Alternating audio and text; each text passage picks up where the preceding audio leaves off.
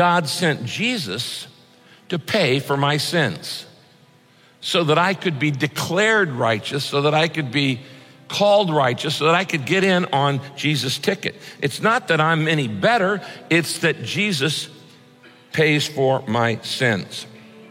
Let me give you an example of this. Let's say you had lived a lifetime of crime and you get caught and you go to court and you get convicted and you're given a life sentence for a lifetime of crime.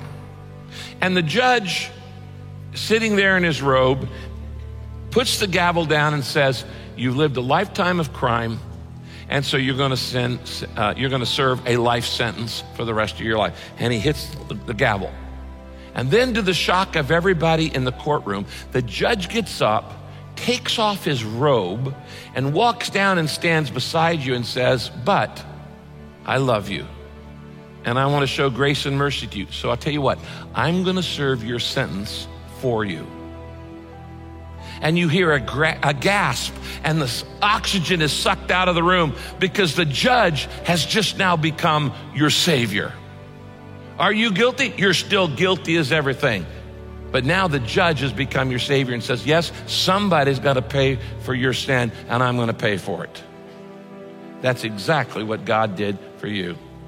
When you break God's laws, you pay God's penalty. When you break man's laws, you pay man's penalty.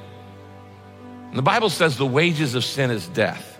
That means somebody's got to pay for all the things I've done in life that hurt other people, hurt myself, hurt God, and all of the things that I've done wrong in life. Somebody's got to pay for them, either me or somebody else.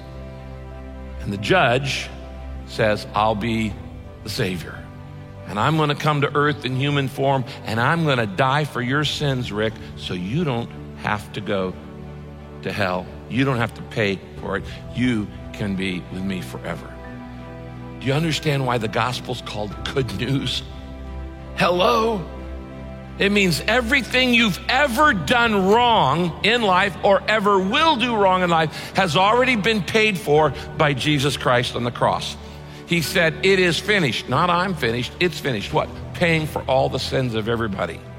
That's such good news. You see, this is the difference between Christianity and every other worldview, philosophy, or religion. Every other religion can be summed up in one word. It is the word do. And everybody just has their own to-do list. And one religion will say, you got to do these things and God will think you're cool. And another religion will say, you got to do these things and God will think you're cool. Christianity is not summed up in the word do, it's summed up in the word done. It was done for you 2013 years ago on a cross by Jesus Christ. It is finished. It has all been done for you. Now notice, there's a book in the Bible that explains this in quite detail. It's the book of Romans, and there are 10 chapters that deal with this very issue. But Romans chapter 3 really gives a synopsis. Let me read you a little bit of it. There on your outline. For all have sinned and all fall short of God's glorious standard. In other words, we're none perfect. None of us measure up to God's standard. We don't even measure up to our own. Okay, now that's not good news. In fact, it's not even news, because we all know that we're imperfect. Yet, it says, here's the good news. Now God, in his gracious kindness, that's his grace, declares us not guilty. Unrighteous becomes righteous. I'm now declared not guilty. He has done this, not because of what I've done. He has done this through Christ Jesus, who has freed us by taking away our sins. For God sent Jesus to take the punishment for our sins and to satisfy God's anger against us. We are made right with God. That's righteous. We're made right with God when we believe that Jesus shed his blood, sacrificing his life for us. That is the good news. Jesus gave us two symbols, and he said, I never want you to forget the sacrifice that I've done for you so you can go to heaven.